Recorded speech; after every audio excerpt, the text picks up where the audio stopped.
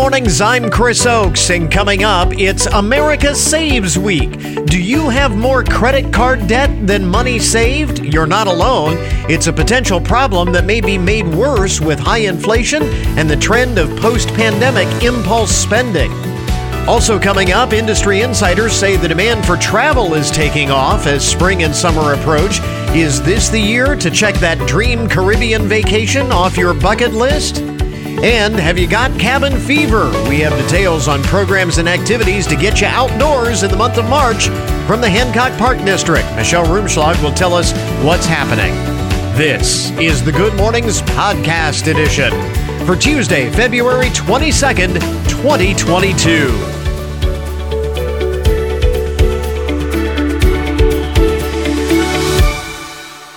Today is Be Humble Day. It is National Cook a Sweet Potato Day.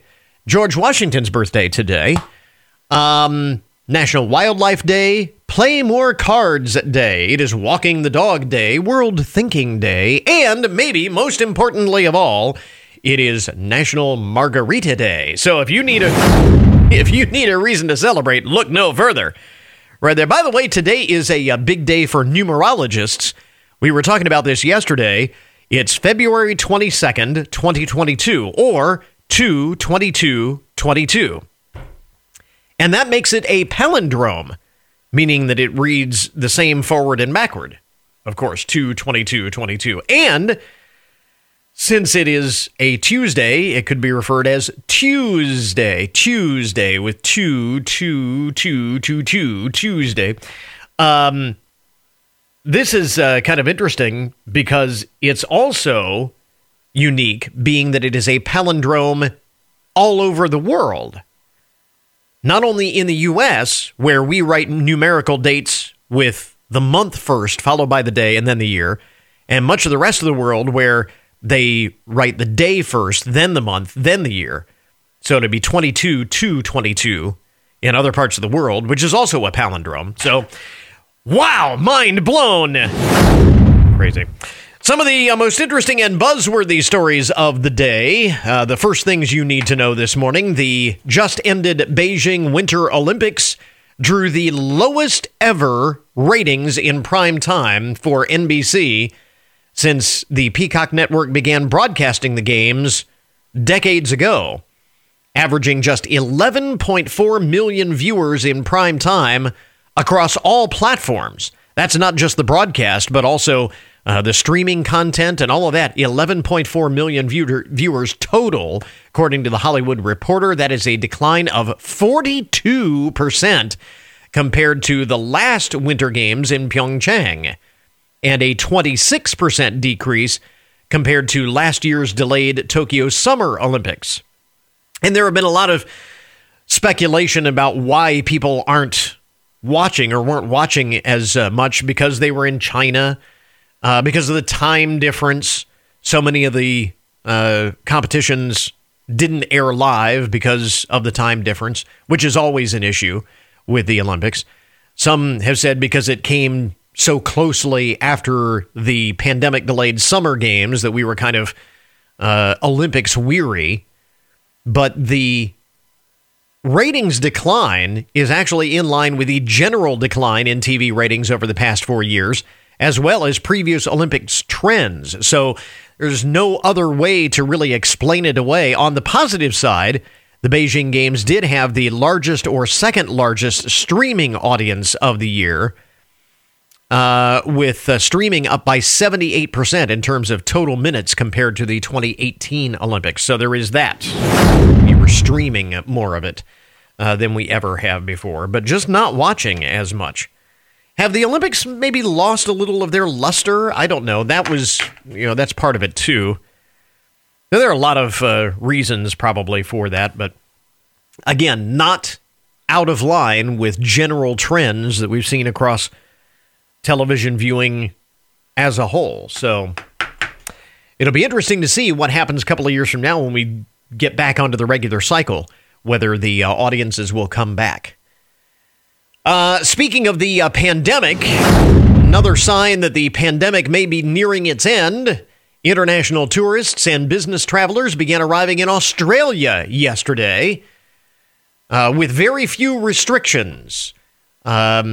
Australia was actually home of some of the most draconian pandemic measures of any democratic country in the world. Australia closed its borders to tourists entirely in March of 2020 in a bid to reduce the local spread of COVID-19.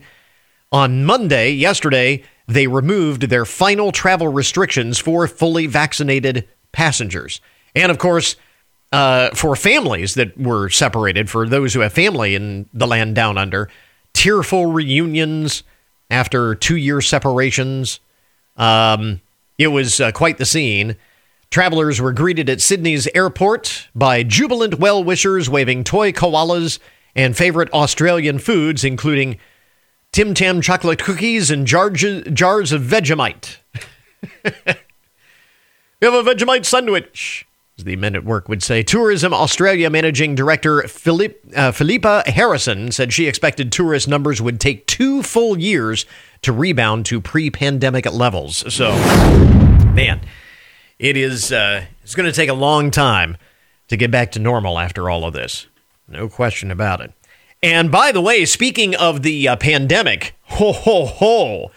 in news that will have alarm bells ringing for half the world's population, a new study suggests one of the long-term effects of COVID-19 could spell trouble for testicular health. You heard right. It says here, perhaps a decrease in size, sperm count, and testosterone levels, all being impacted because of COVID-19. Have we got your attention yet? Wait a minute, this will make you sit up and take notice. The research published earlier this month was conducted over several months by researchers at the University of Hong Kong to investigate the long-term effects of COVID-19 on male health. Varying doses of COVID-19 were delivered to rodents, only some of which were vaccinated against the virus. And then they examined the male's anatomy, and they found a reduced size and weight of the boy parts of the rodents in the study. Those that were vaccinated against the virus did not exhibit any testicular damage. So, if you need a reason to get vaccinated, guys, that's it right there. do we need to convince you? I say no more. Where do I get in line? That's the... So that is definitely one of the most important stories of the day. And how about this? Stories, I love this story. Actually, a couple of stories here, the Newswire, that just shows that we will buy anything. As Americans, a seller fetched more than $32,000 for a near-perfect condition of the movie The Terminator on VHS. Somebody paid $32,000 for a VHS copy of The Terminator.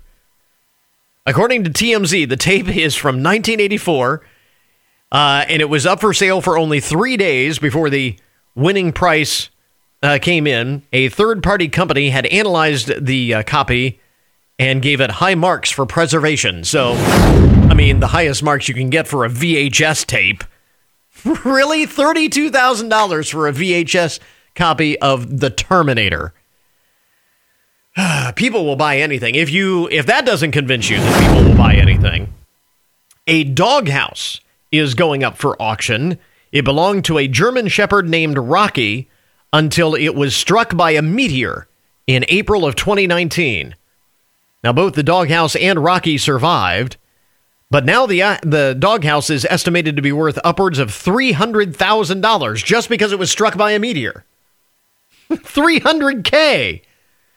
Rocky's doghouse, along with the meteor that hit it, are among Several dozen items being auctioned as part of Christie's Deep Impact Martian, Lunar, and Other Rare Meteorites sale. Again, if you need any further proof that people will buy anything, $32,000 for a VHS copy of The Terminator, $300,000 for a doghouse that was hit by a rock. And if that's not enough, this will definitely prove to you that people will buy anything. The National Bobblehead Hall of Fame and Museum has unveiled a series of presidential bobbleheads. They announced this on social media, a new line of bobblehead figurines. All of the presidents are available for purchase, starting at $30 per bobblehead. And they are set to start shipping in May. You know that they're going to sell out. You just know that they're going to sell. So there you go. Proof positive that people will buy anything. Some of the most interesting and buzzworthy stories to get your Tuesday morning started. WFIN News, I'm Matt Demchek. Your WTOL 11 weather. Showers today with a high pushing 60. It'll also be windy with gusts up to 35 miles an hour. Tonight, a chance of showers and a low around 30. Findlay Mayor Christina Murn is excited about what's in store for Findlay this year. One of the things she's looking forward to the most is the city's strategic planning process. So I think that really getting a better understanding of what the community wants to see the city of Findlay look like, in a decade or two or three, to make sure that we're aligning our priorities appropriately to be able to do that. The mayor says the city will be kicking off community involvement in the process in April. Get more of our conversation with the mayor about what's in store for Findlay this year on the website. The Ohio Supreme Court is growing impatient with the Ohio Redistricting Commission, which has failed to pass new legislative district maps that the court considers fair to voters. Jen Miller, director of the Ohio League of Women Voters, points out that voters approved an amendment to the state constitution requiring that fair districts be created. Ohio voters gave the Ohio Supreme Court sole jurisdiction for judging whether maps are fair. And we did that in 2015 by 72% of the vote. The Redistricting Commission will now meet again today to discuss the matter, and they have until Wednesday to explain to the High Court why they shouldn't be held in contempt. Get more on the redistricting process on the website. Sunday marks 60 years since Ohio native John Glenn became the first American to orbit the Earth. Glenn was one of NASA's original Mercury 7, the first group of NASA astronauts. And on February 20th, 1962, he made history as the first American to orbit the Earth after circling the globe 3 times in the Mercury capsule Friendship 7. The mission took just under 5 hours. Glenn went on to make history again in 1998 at age 77 as the oldest human to travel in space. He died 6 years ago at the age of 95. Dave James, ONN News. Restaurant Week has returned for the 5th year in Findlay and Hancock County. Visit Findlay says around 20 local restaurants are offering 3-course meals at different price points. Get more news online anytime at WFIN.com. Matt Demchek with 1330 WFIN and 95.5 FM. Well, this is America Saves Week. It is an initiative that was started 15 years ago by the Consumer Federation of America to raise awareness about the importance of good financial habits and basic planning, and it appears that the message is getting through. A recent Bankrate survey finds more than half of us now have more emergency savings than credit card debt, but there is definitely room for improvement. Bankrate Chief Financial Analyst Greg McBride is with us once again. And Greg, I was actually a little bit surprised that so many people say they have more emergency savings than they do credit card debt. That's 53%, and that's actually down a little bit from last year. Down a little bit from last year, but up pretty notably from where it had been in 2019 and 2020. So yes, during the pandemic, we do see that more Americans have been able to right-size that equation between either paying down debt, boosting savings, or a little bit of both. It had been below 50% in 2019 and 2020. The other thing we've seen with this over the years, we've been looking at this for more than a decade, Chris, and it fluctuates up and down, but it has never gotten above 58%. So even though we've seen some improvement, the 2 most recent years relative to prior to the pandemic, That doesn't convince me that this is going to be a continuing trend. So for those who are not on that positive trend line, for those who are kind of upside down in this equation, low on savings and high on debt, the obvious question is, which should I prioritize first? This is not either or. You can and should focus on both in that situation. And the savings is best done if you automate it and pay yourself first. Set up a direct deposit from your paycheck into a dedicated savings account. That way the savings is done before you even roll out of bed on payday morning. Then with what you have left, where you're able to channel other savings, you can funnel that money towards the debt repayment. So you're working on both of those at the same time. The situation you don't want to be in is where you focus solely on the debt repayment and don't have any savings either. We find that about 1 in 7 households is in that situation. No savings, no debt either, but without the savings, that's pretty precarious. Yeah, I was going to say, I thought that was really interesting to note that there are a fair number of people who kind of pat yourself on the back that you don't have any credit card debt, and that's all well and good, but no savings either is just kind of asking for trouble. At that rate, you may just be one unplanned expense away from having credit card debt. So prioritizing savings and working on both at the same time. If you have debt, we have seen a lot of people really paying down debt. The households that have more credit card debt than savings has been in decline. It was down to 22% this year from 27% the year before. In aggregate, credit card debt did drop pretty notably during the first year or so of the pandemic. Yeah. It started to work its way back up now, though. Are there generational differences in the numbers? Yeah, I think the one that really jumps out to me is millennials are the generation that's most likely to have more credit card debt than emergency savings. And it was younger workers, millennials, Gen Zers, that were most directly impacted by income disruption, unemployment, reduced work hours during the initial stages of the pandemic when the economy was shutting down. And so we're seeing the effects of that now. In addition to the millennials being most likely to have more credit card debt than emergency savings, those having less emergency savings now than they did pre-pandemic, it's highest among adults age 18 to 32. Nearly half have less savings now than they did before. And of course, these numbers are always interesting. They're always relevant. But given the current environment with inflation making things less affordable and what appears to be something of maybe a post-pandemic spending spree. I mean, I saw the story the other day that Americans are looking to travel again, and they're spending on travel. So it seems like maybe there's a bit of we've kind of earned it after the past couple of years attitude towards spending. I would imagine that it is somewhat concerning that this trend might not continue without some discipline.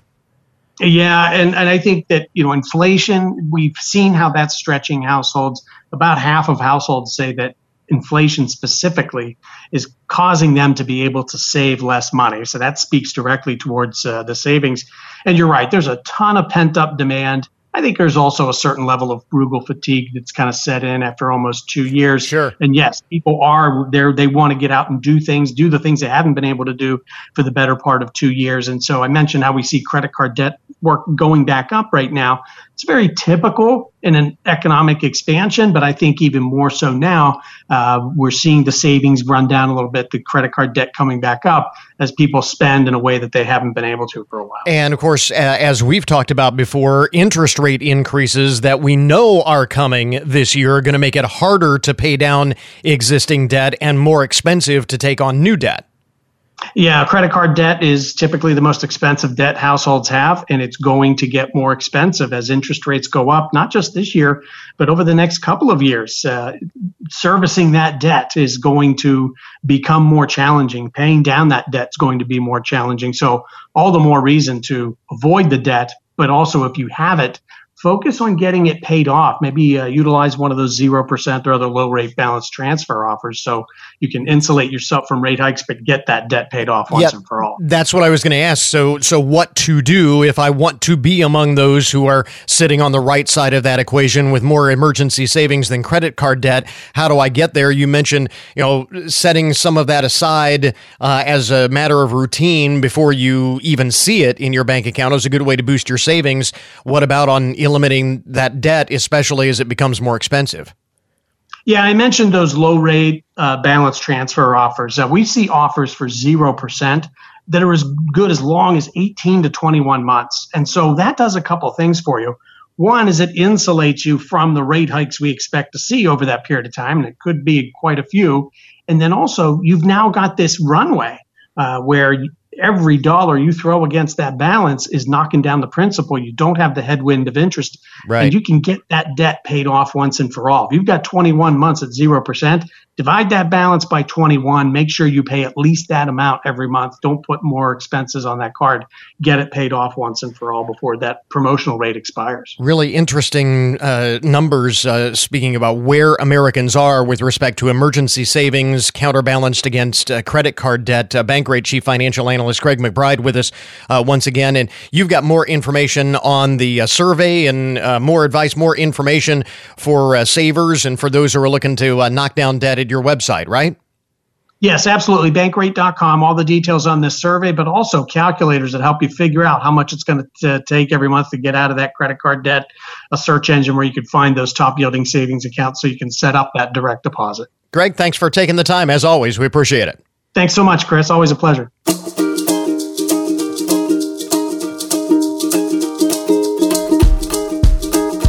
Well, industry insiders say Americans seem to be chomping at the bit to travel again. We saw a big spike in travel during the holidays, of course, but that was before Omicron and because it was the holiday season. Now we're just seeing that people are ready to travel for pleasure. And since right about now is the time when we're all getting a little touch of cabin fever as spring is still a month away, you might be asking yourself, is there ever a bad time for a Caribbean vacation?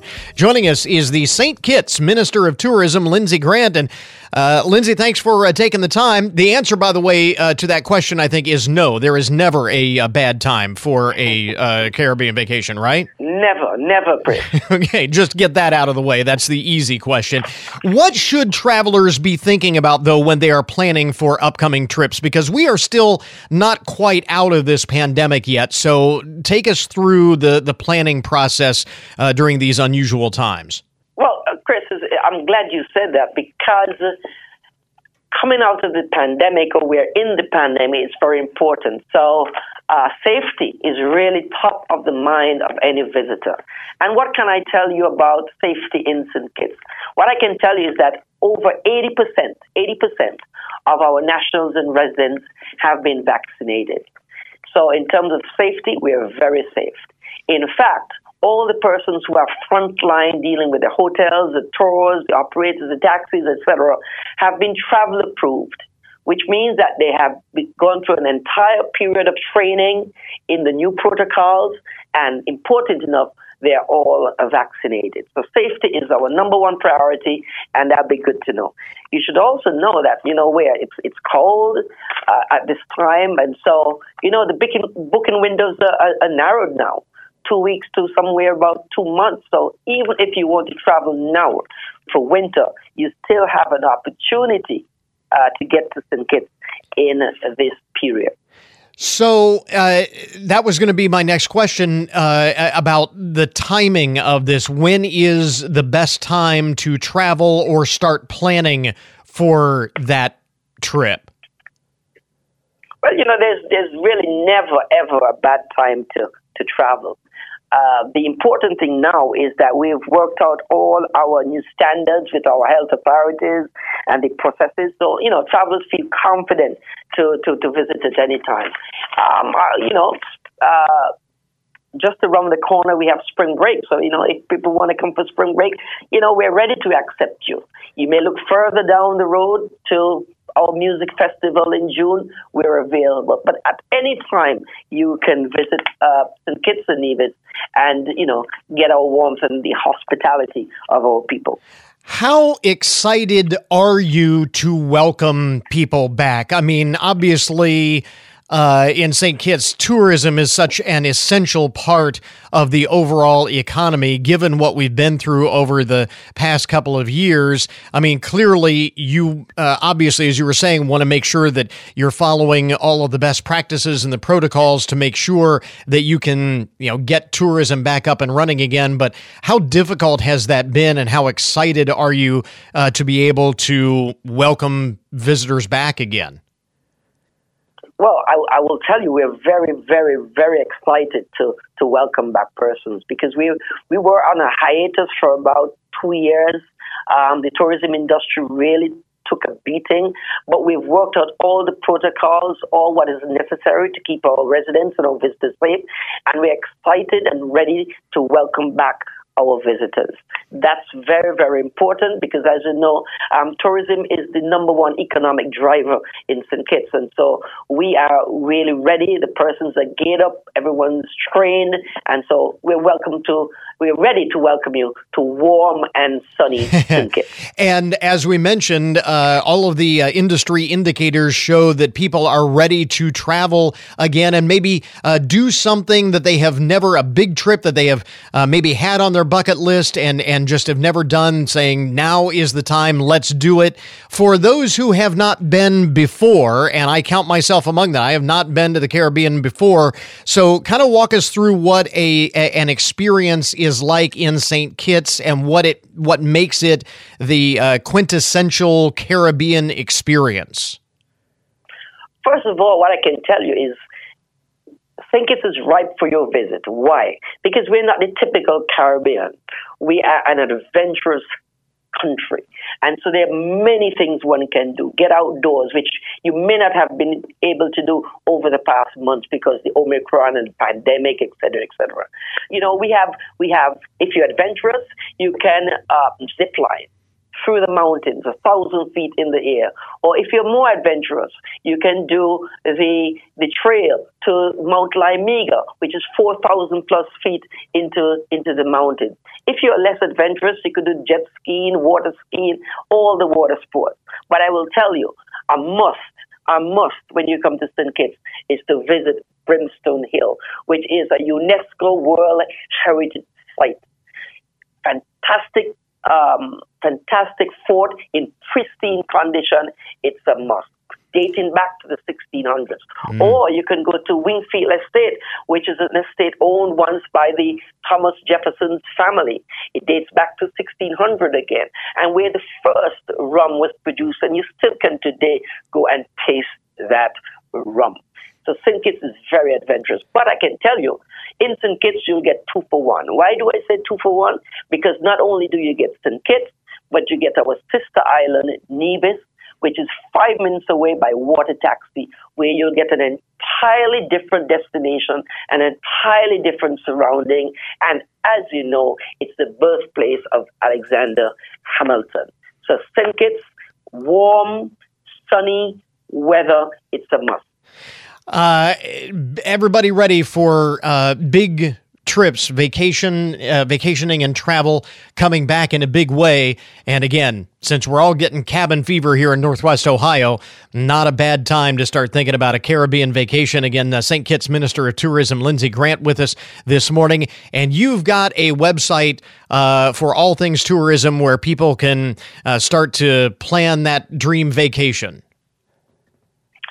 Certainly, but before I go to that, I must tell you what is really, really heartwarming, heart-rendering is the warmth, the genuineness of the people of St. Kitts and Nevis, and the terrain, the history, and the culture. But in any event, if you want to learn more, you can go to our website, www.stkittstourism.kn. All the information will be at your fingertips.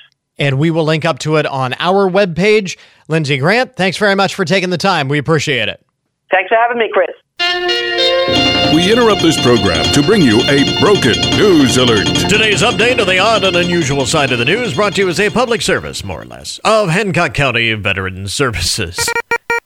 You know, if you travel with any regularity at all, you know that going through airport security can be a bit of a hassle. But this is an extreme. Happened at LAX.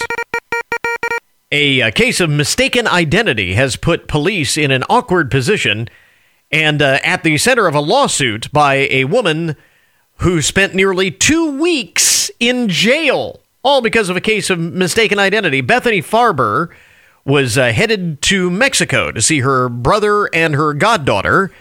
And when she arrived at the TSA counter, to go through security, she was arrested and handcuffed and told that she was the subject of an arrest warrant. She says after telling police that they had the wrong person and pleading with them to double-check her identification, they refused. She says they told her there was a warrant for her arrest out of the state of Texas. She said, "I've never been to Texas." Her attorney says all of this was done because police failed to check the driver's license, the birth date, the social security number, even the booking photo of the other Bethany Farber, who was actually a wanted woman. She spent 2 weeks in jail in a case of mistaken identity. During her time in the slammer, unfortunately, her grandmother, she says, suffered a stroke, which their family attributes to the stress brought on by the whole situation. Police officials say they don't comment on pending legislation, but she and her attorney promised to have much more to say about the incident themselves. I would imagine so. Man, that's 2 weeks in jail for a case of mistaken identity. Oops.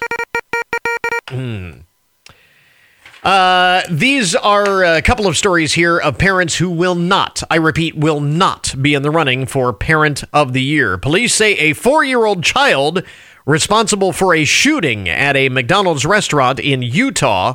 Officers were called out after a man reportedly brandished a gun at employees while in the drive-thru. When police arrived, they arrested the suspect, but he reportedly instructed his child to grab the gun and shoot the officers.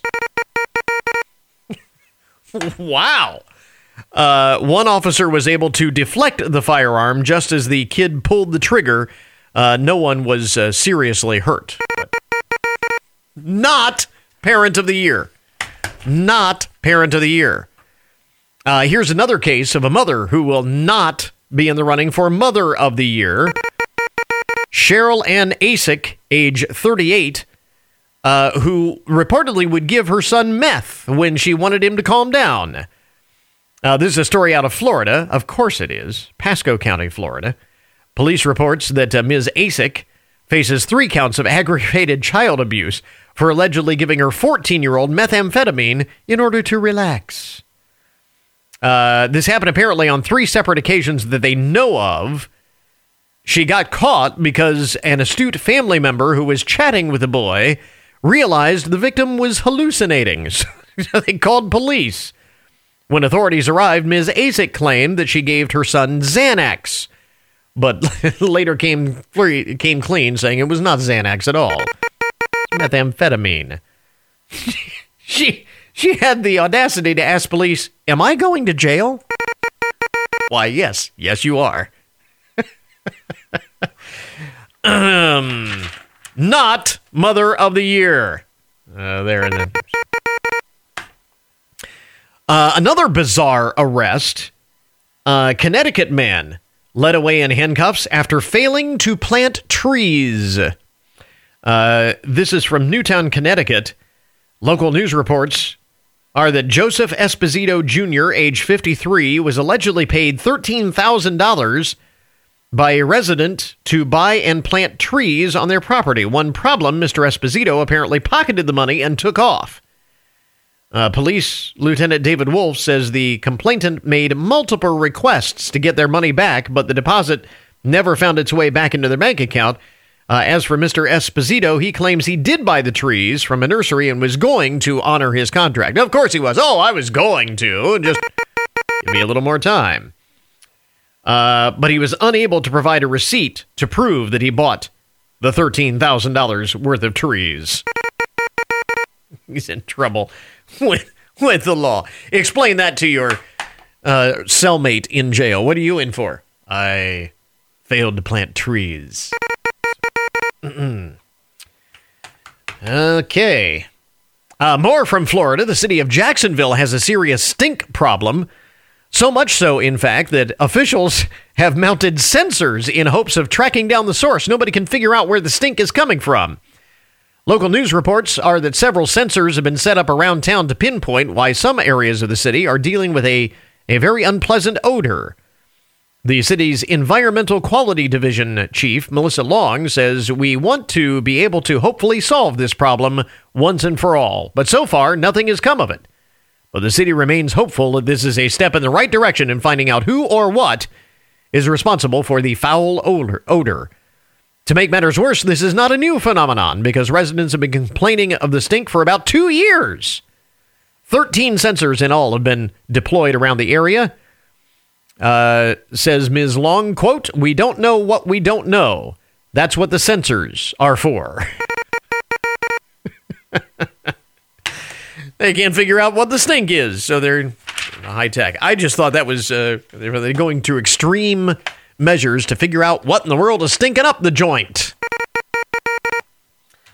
And finally, in the broken news, you know how the war on drugs has so many victims, but this is a most unusual side effect of the war on drugs that maybe you never would have imagined.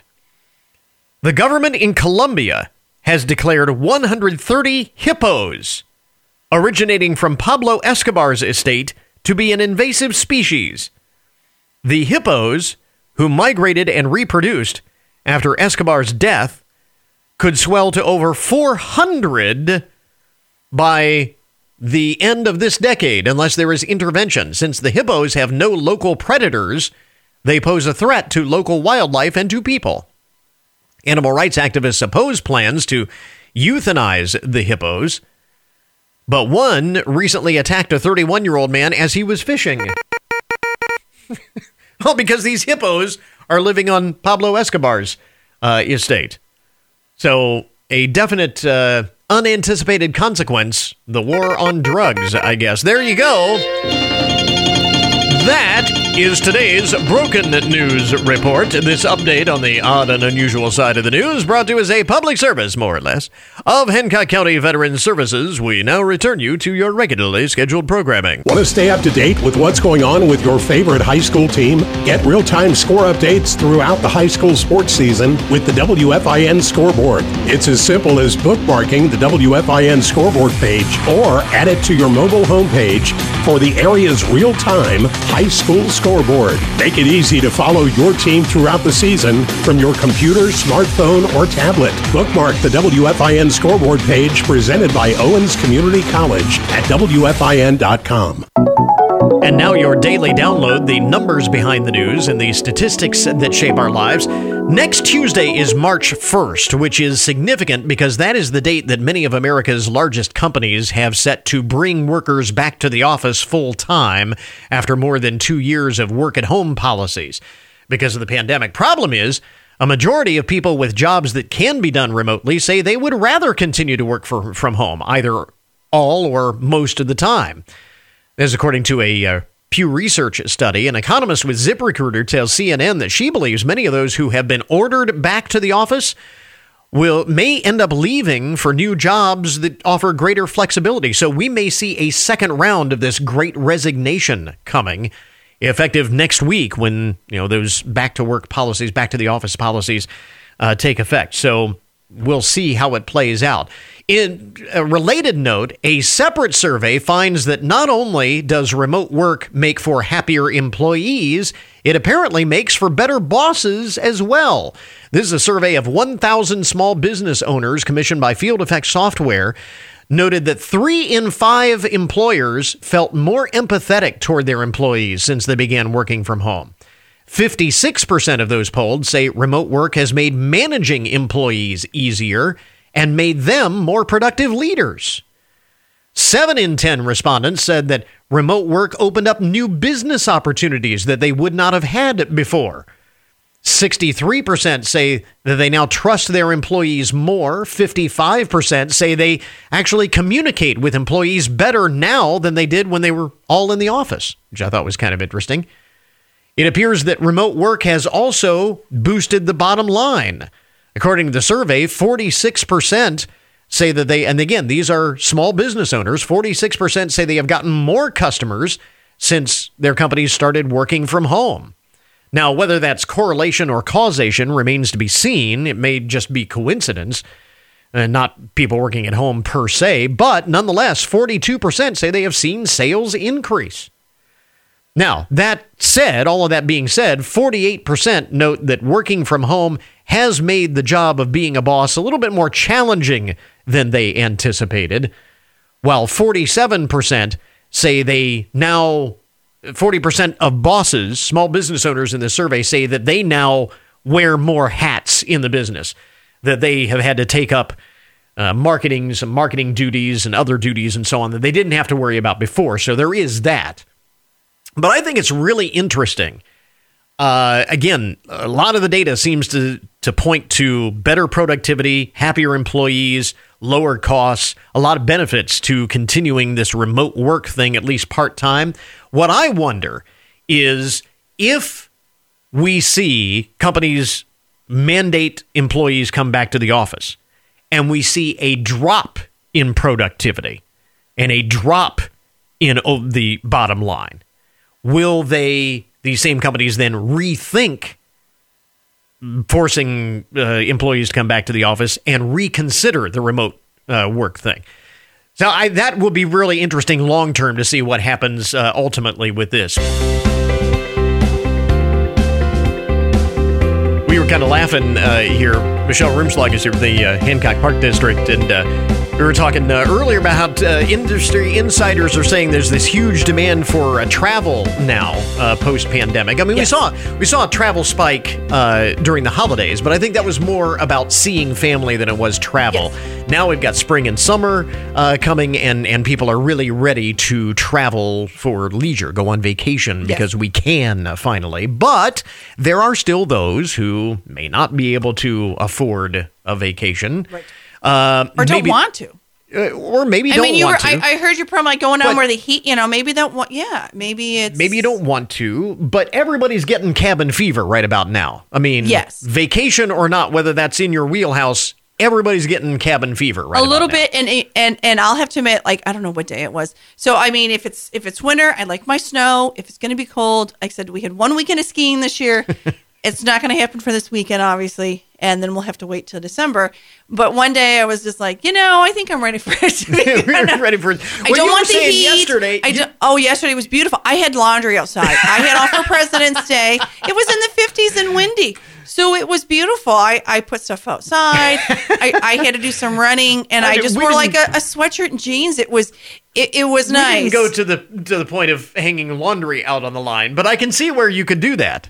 It was like beautiful. Almost 60, or I think it hit 60. So it's like, okay, it's the end of February. I know we're gonna get cold this week. Yeah. But it's like, okay, I'm kind of ready for slowly warm up. Yeah. We're going to get to the point where these days like yesterday and the way today is starting, I mean, even though we've got clouds and we got a little bit of rain, but this is going to be more the rule rather than the exception within the next few weeks. Right. And like I said, I like to, let's have spring. I don't need, the people that want the heat, you don't need 70 in spring. We don't want to jump right to summer. But let's just like yesterday was nice. Yeah. Even, 40s and 50s, no more snow in the forecast. It's amazing how that feels great when it comes November, December. We get temperatures in the 40s and we think, it's so cold. My husband laughs at me. He's like, it's 6 degrees and you're wearing gloves. But when it's warm and now, even when it was in the 30s, let's be honest, when it was really cold, it seemed 35 was like, oh, this is great and balmy.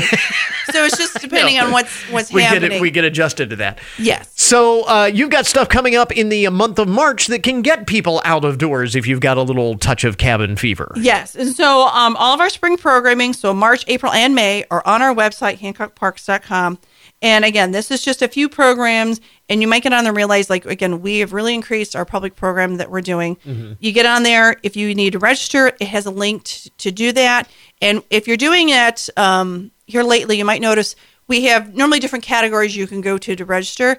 in our increase in public programming, we're really focusing on different age groups. So we've got things for our active adults, our adults, our teens, families with kids with an adult, and you'll see that listed. So if you're a family, you can click on it, and there's like 5 or 6 programs in spring that you can go to. That makes so it just want to easy. put that out there, right? So we did it kind of by age. There's still some of those other categories like planetarium, archery when we start doing it, or camps when we get on there.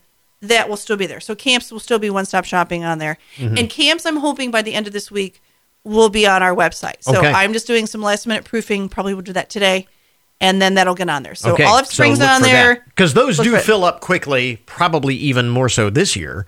Yes, they always have. And of course, we didn't do any in 2020 with COVID. And then last year, I think we had pretty good numbers. We normally do. But again, it was like, okay, now we can do things.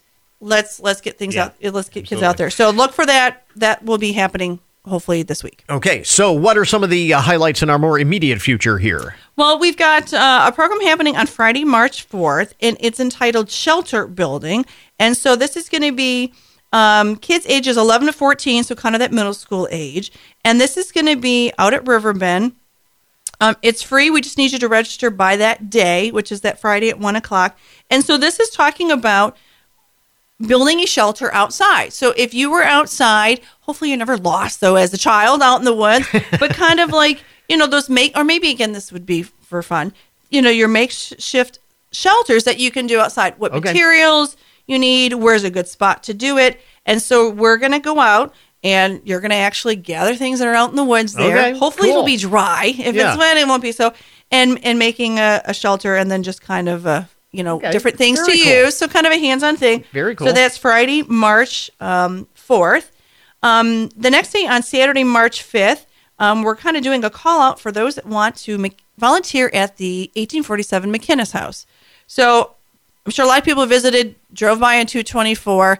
We have our monthly open houses that happen, but we do, need volunteers to help with that. Of course, we do first-person interpretation, so that is it's not strict in character. I mean, don't think, oh my gosh, I got to learn all these things about the person I'm talking about. But we'll give you some training, and you watch. I hadn't done it before I worked here, and watch some of the volunteers when I started to get going, and you pick up on things. And so we provide costuming, and so just all the information about that. We're recommending for teens and adults. Again, that's going to take place on Saturday, March 5th at 11 o'clock at the McInnes House. And we just need you to register by the day before. So I know we've got a couple of people signed up, so I think we've hit our minimum on that. And you're not necessarily committed to doing that every time you have an open house. No, we don't have a quota. You've got to do this many. So again, we've got open houses that we have. Sometimes we do school programs, and we ask for people to dress up and, again, to portray somebody. Yeah. And then also coming back this year, after a 2-year hiatus, we are doing our maple sugaring. Awesome. I was going to ask you about that, maple sugaring. And our pancake breakfast, it's back. Of course, ours is Saturday, March 12th. It's always that second Saturday in March. So if you're ever wondering of when that's happening, just know that's when it is.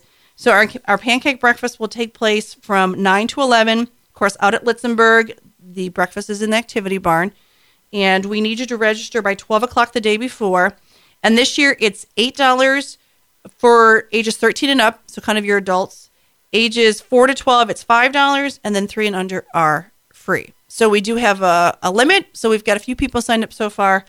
So that's from 9 to 11. So that is what the sign up is for the pancake breakfast. For the pancake breakfast, right. Everybody can come out for maple sugar and everything else that's going on. From 9 to 12, so while the breakfast is going on, we also have our public day. So we have the 1847 McInnes House open, and I'll be in there and talking about what they would have been doing with the syrup or the maple sugar. We're going to have some stations on our trails. So our Native American Longhouse will be out there with one of my staff to talk about that. And then also our Pioneer Station out on the trail. There'll be some activities in the barn. We'll hopefully have some maple syrup products for sale. So that'll take place from 9 to 12. So if you just want to come out, don't want to eat breakfast, that's fine. That's free. Just show up. Yeah. But if you want to come eat breakfast and then walk around on the trails, we encourage you to do so. So we are right. We had to relearn. Okay, what do we do? I had a new staff person and we couldn't do it. We all that stuff happened the day 2 days before we were going to do the breakfast. When DeWine said kids are out of school, the next day we got together and met, and we're like, we shut everything down. And that was about 2 years ago. Yeah. So we are very excited that it's back and encourage you to come out for our maple sugar. Again, that's one of those things that I always look forward to because I know it is a sure sign that spring is right around the corner. Yes. So. Hopefully we won't, it'll be just 40 degrees and sunny, maybe a little snow on the ground, would be perfect for our public. Be awesome stuff. So, more details about those events and lots of other stuff going on in the month of March is up on the website, as you mentioned. Yes. And you can sign up online and get more details, all of that. All that, yep. Go to HancockParks.com. Very good. We've got it linked up at our webpage, too. Michelle Rumschlag from the Hancock Park District with us this morning. Michelle, thanks very much. Thanks for having me. And that will finish up our podcast for today. Thanks again to all of our guests for joining us on the program this morning. Remember, you can get more information about all of the topics that we talk about each day on the show at our webpage. That, of course, is goodmornings.net. Coming up tomorrow, we have more for America Saves Week. Talk about how to start making a plan for better financial health, no matter your starting point. So until tomorrow morning, that is Good Mornings for this morning. Now that you've had a good morning, go on out and make it a good day. We'll catch you back here tomorrow.